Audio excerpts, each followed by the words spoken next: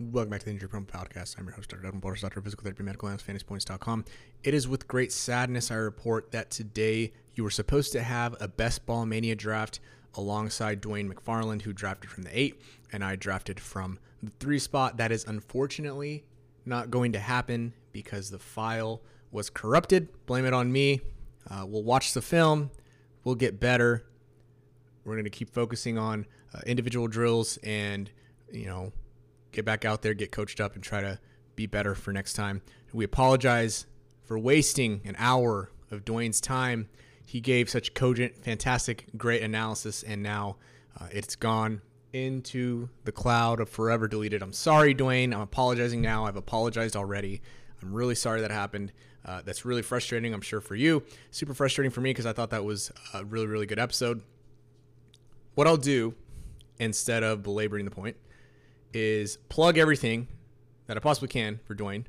He's at Dwain McFarland. That's McFarland, McFarland, at Dwain McFarland on Twitter. Everything you can find from Dwain is at PFF. He, of course, has the amazing utilization report. He's still got the FF Hustle podcast. I mean, he is one of the coolest dudes to talk to because he has such a good time when he's drafting, and he gives such incredible insights. He's got everything ready. So once again, Dwain, I am sorry. So, at the expense of not completely wasting Dwain's time, I am going to go through his pick-by-pick analysis here at the Best Ball Mania. Again, it is a best ball draft. It is not redraft. This was Dwain's first one doing, he said, in about 2 to 3 weeks because he is in redraft mode at this point, but I still think he had a pretty solid draft. I'll break down his, and then I'll break down mine with Dwain's analysis from what I can remember off of the top of my head. First of all, of course, Dwain picked from the 8 hole. And at the 8 hole, he went Stefon Diggs and DeAndre Swift. Pretty solid start. He went running back, wide receiver. He then, of course, flipped around. He went Cortland Sutton, Terry McLaurin, 2 wide receivers back-to-back. I told him to convince me on Cortland Sutton again. I'm not going to try to repeat exactly what he said because I'll butcher it, but he is bought in on Cortland Sutton. His next picks were Cordero Patterson, I believe, and Miles Sanders, if I'm not mistaken.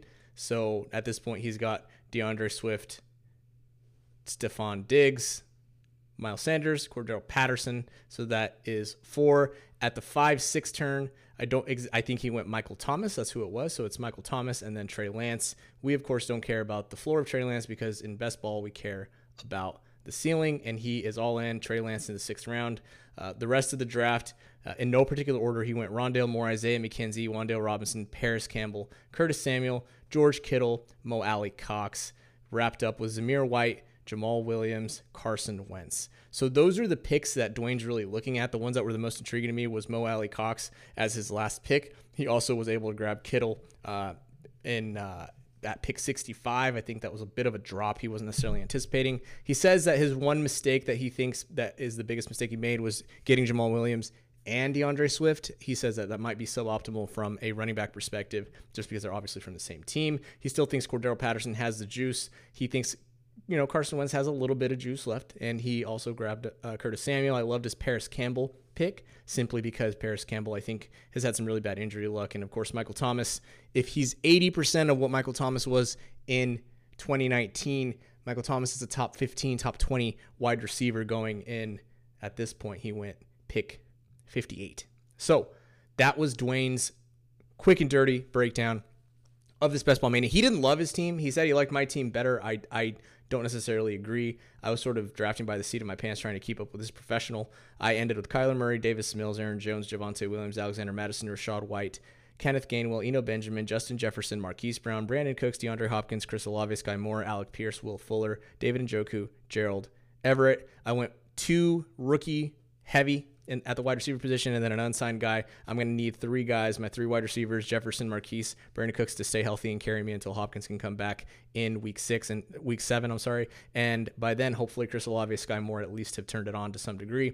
I do have some upside at running back with Eno Benjamin, Rashad White, Alexander Madison, and then my 2 starters, Aaron Jones. Or I guess we shouldn't say starters. We should say my presumed highest scores every week will be Aaron Jones, Javonte Williams, and of course I needed to grab I needed to snag Kyler and try to get that little stack with Marquise Brown and Hopkins.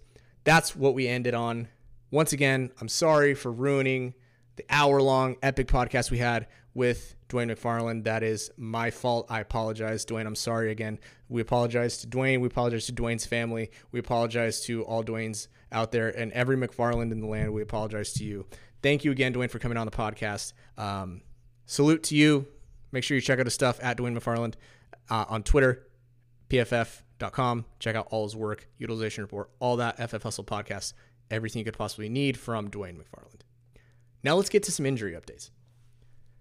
So if you've been on Twitter, if you've been on my Injury Insights tab, go to Injury Insights at fantasypoints.com. That's going to be your number one hub for injury-related news, updates, everything you could possibly imagine. Over the last week or so, since we last spoke, Brian Robinson, he was placed on the NFI, the non-football injury report, per Ian Rappaport. Brian Robinson will not be available until week 5. That is the soonest he could possibly come back if he's recovered by then. Miles Sanders is dealing with a hamstring, according to Zach Berman.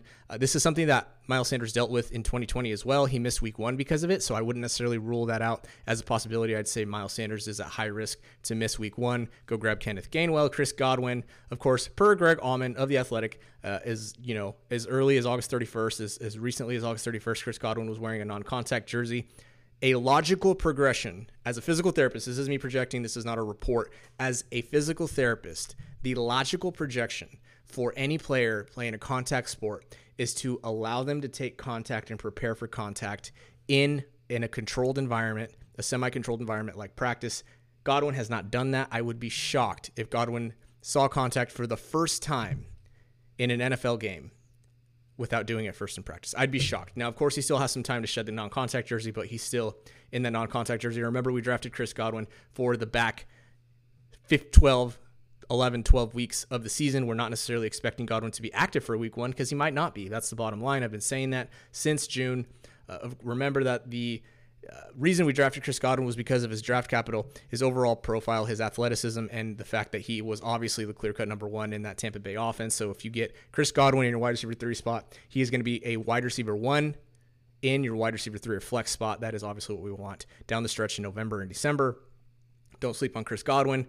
You can nap on Michael Gallup. Jerry's been talking crazy. We know Jerry Jones says crazy things. Michael Gallup's only 7 months removed from surgery. Ladies and gentlemen, the reason we use the 9-month mark is because all the research shows that the safest time to come back from an ACL injury is 9 months or later. Other than that, the re-tear rates increase by about 7x. The re-tear rate is much higher if you come back before that 9-month mark, which is why Michael Gallup, even though Jerry says he could be back for the Super Bowl, it would be a reckless decision even for the Super Bowl. So I'm not entirely sure where Gallup is. Of course, he didn't start on the PUP list, but he still could be placed on the IR. The bottom line here with Michael Gallup is there's no precedent for a receiver coming back at 7 months. There's very shaky and flimsy precedent for a pass catcher. Of course, I mentioned Rob Gronkowski to come back at 8 months, which is where Gallup won't be until the beginning of October. In a best case scenario world, and we're talking absolute best case, Michael Gallup can come back at 8 months.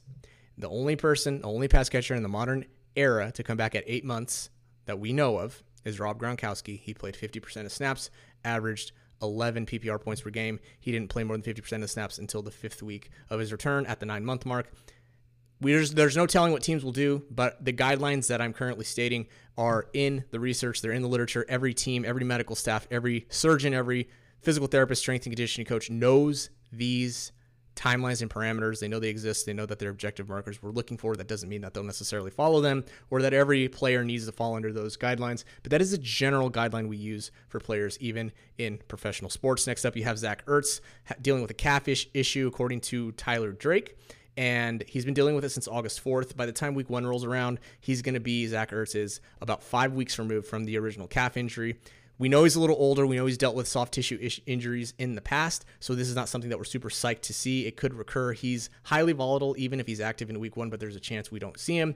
Jalen Waddle, of course, is a guy who, according to Adam Beasley, has not practiced for 3 weeks, which is a little surprising. It's interesting that they're giving him veteran treatment, even though he's just a second-year player. I am probably somewhere in the middle between the new reports that he's going to be totally fine and Mike McDaniel's not concerned about him whatsoever, and it being the end of the world. I'm somewhere in between those 2 points. I think this was probably something, not nothing. He will probably be active for week 1, but he is a little more volatile, moderately volatile, due to this recurrence that we're not sure about. Ken Walker, of course, dealing with the inguinal hernia. Pete Carroll's usually pretty rosy, and so when you hear Pete Carroll not being even a little optimistic, you do start to become a little concerned with what's going on. So Ken Walker, I originally stated, would be 2 to 6 weeks from the surgery. This has extended now into roughly the 3 or 4 week mark, so we might not see Ken Walker until week 2, 3, or 4, around the area between week 2 and 4 is what I would anticipate. Najee Harris, of course, dealing with the foot issue. This is the last one that I'll mention here.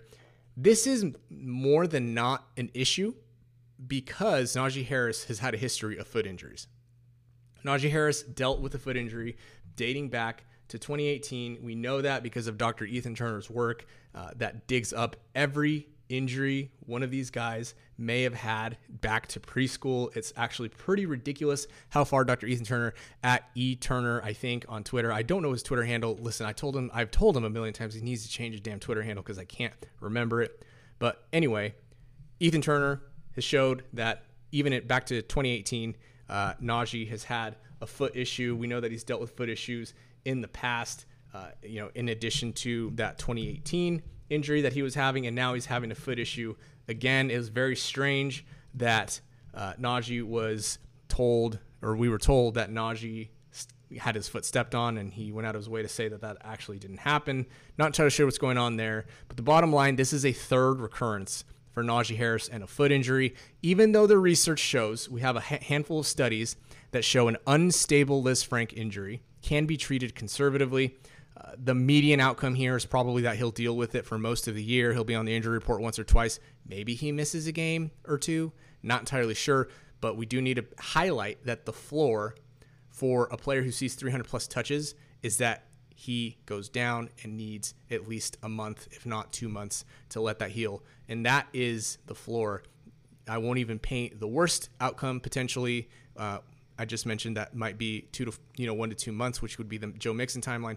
In a worst case scenario world, this is sort of a surgical procedure that worsens throughout time. Again, that is not the most likely outcome. Don't misquote me. The median outcome here is that he probably deals with it, misses maybe a game, maybe his efficiency drops a little bit. Moral of the story, I'm not taking Najee in any drafts that you still may have left. I'm going to let other people take him and take on that volatility for a guy who's going to need a lot of work to put up back-end RB1 numbers, mid RB1 numbers, not even. We'll see.